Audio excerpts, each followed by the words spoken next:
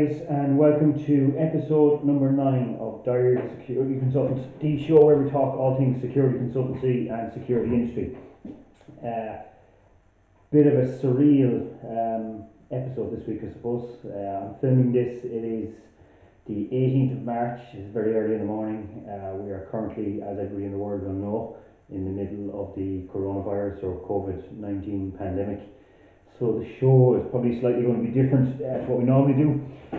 Normally, I suppose I would start off the show with what we've done in the past week and stuff like that, business we've had and things like that. But the reality for me is, and the reality for probably a lot of you guys out there, is that the business in the last week has changed dramatically and is quite probably never going to be the same again for quite a lot of businesses.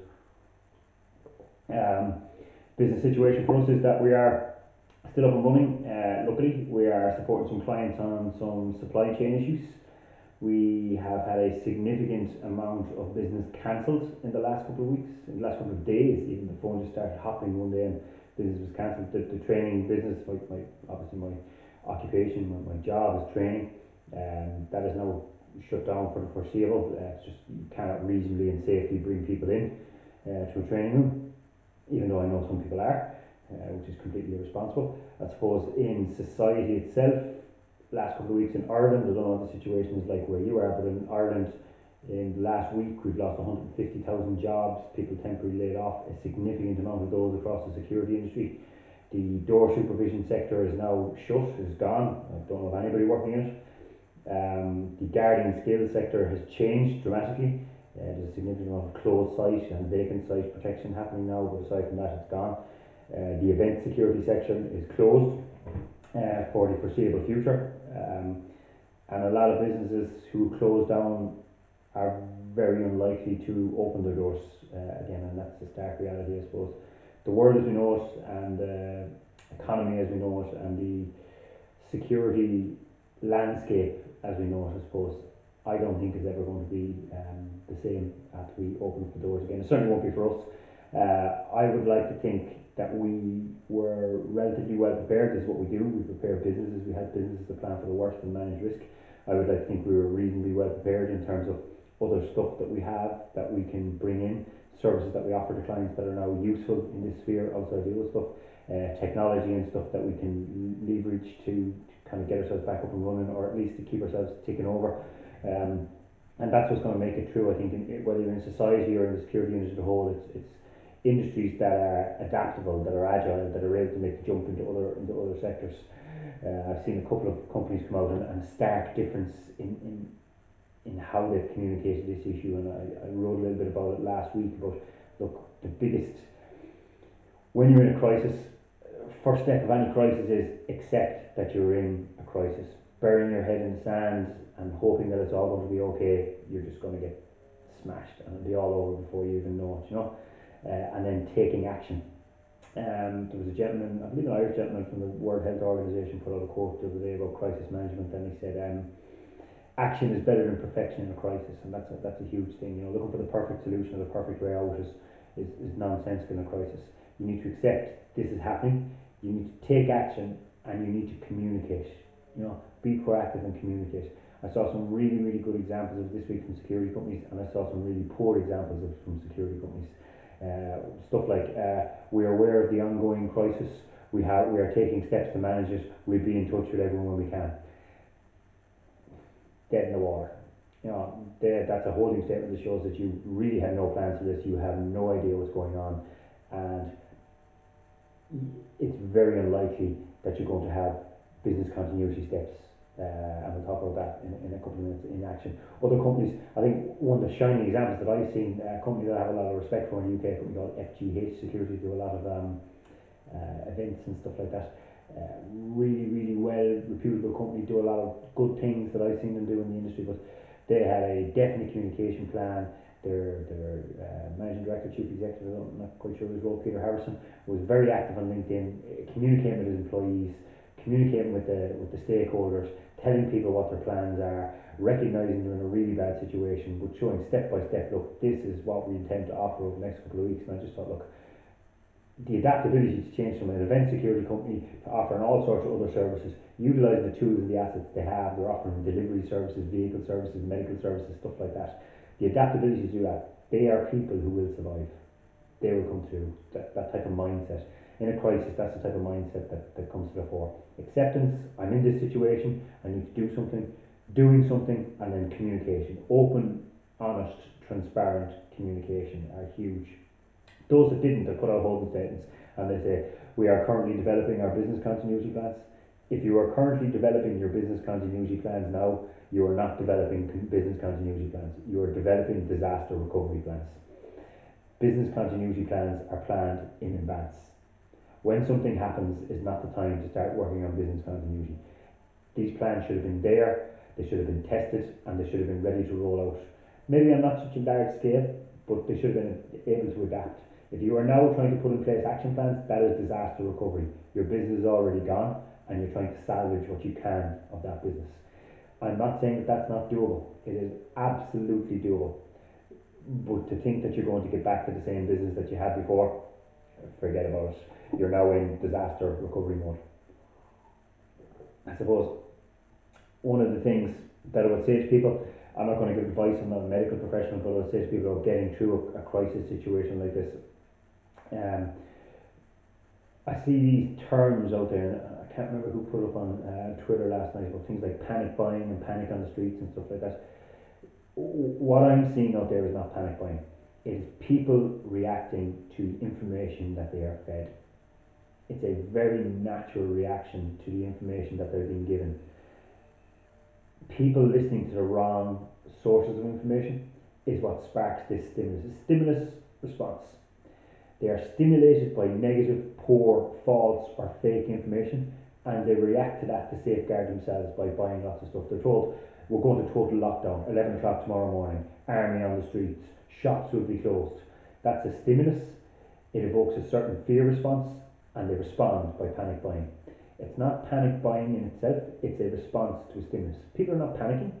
They are very rationally going into a shop and buying what they feel they need in response to the information that they're given.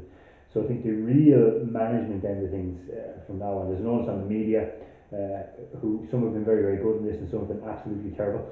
The usual suspects have been absolutely terrible. I'm not going to name them on here because they tend to have very good defamation lawyers, despite the fact that what you say is true. In rising up fear and stoking fear and giving us worst case scenario.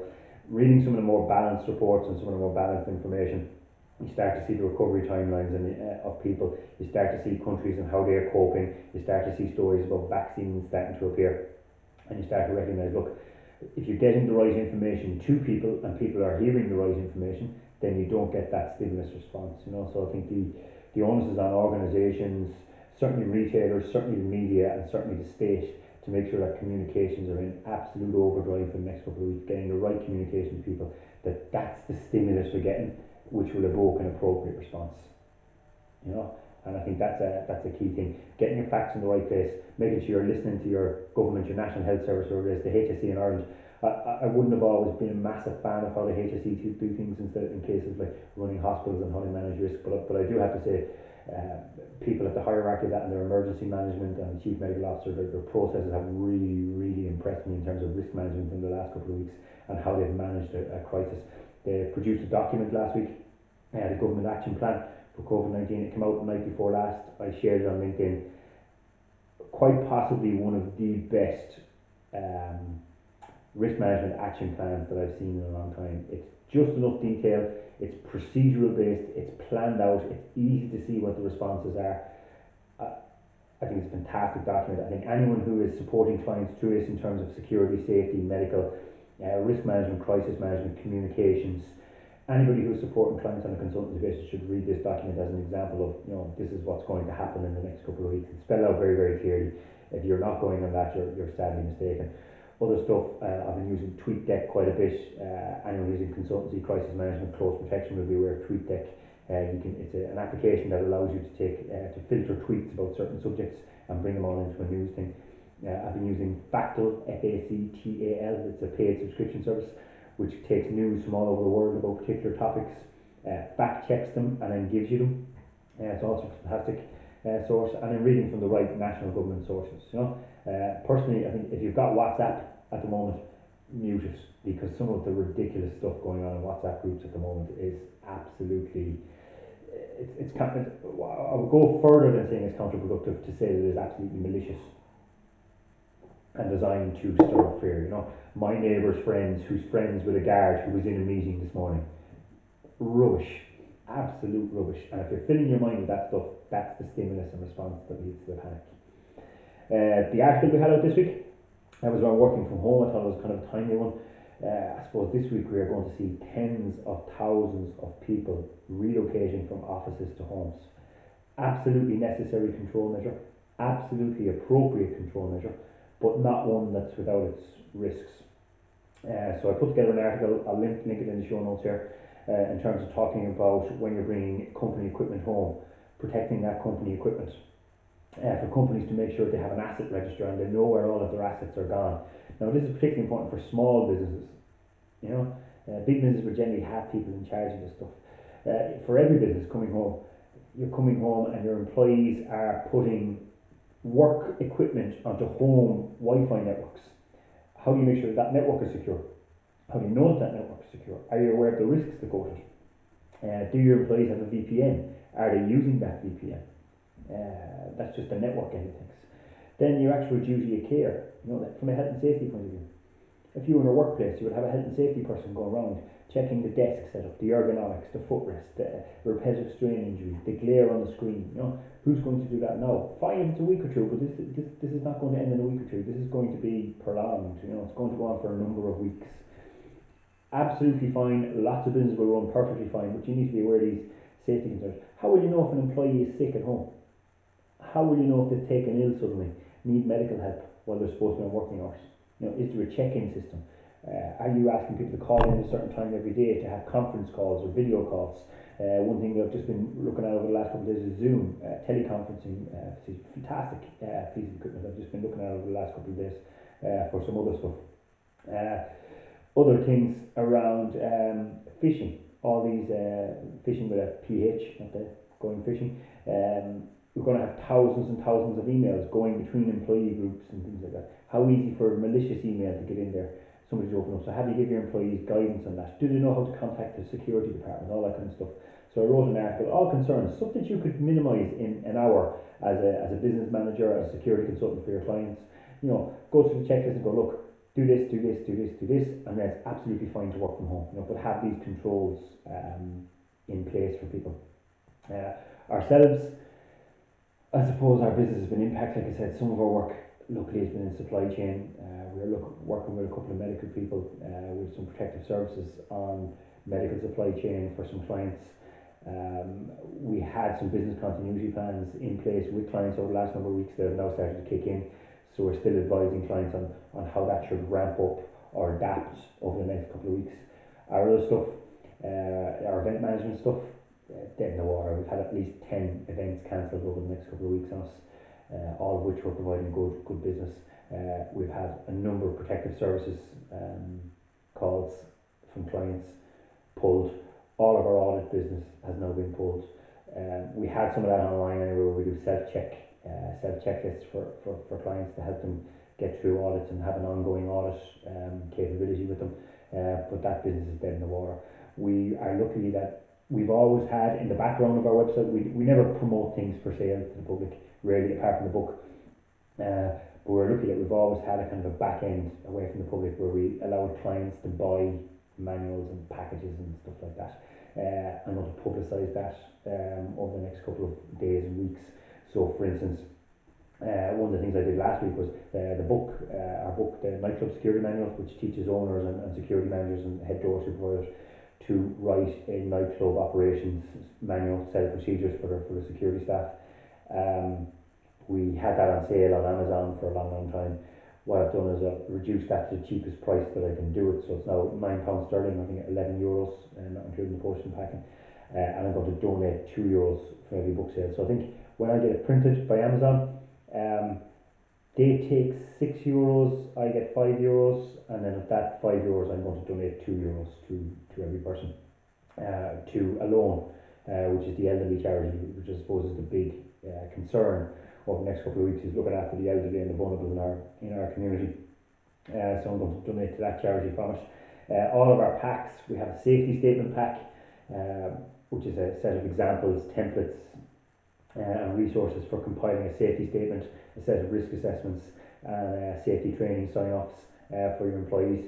Normally, just for the templates, without any guidance, we would charge €50 just for the set of templates to clients. I'm going to reduce that to a tenner for any security company out there that wants it. We have an assignment instruction set which guides you step by step through writing your assignment instructions, and we give you examples of assignment instructions.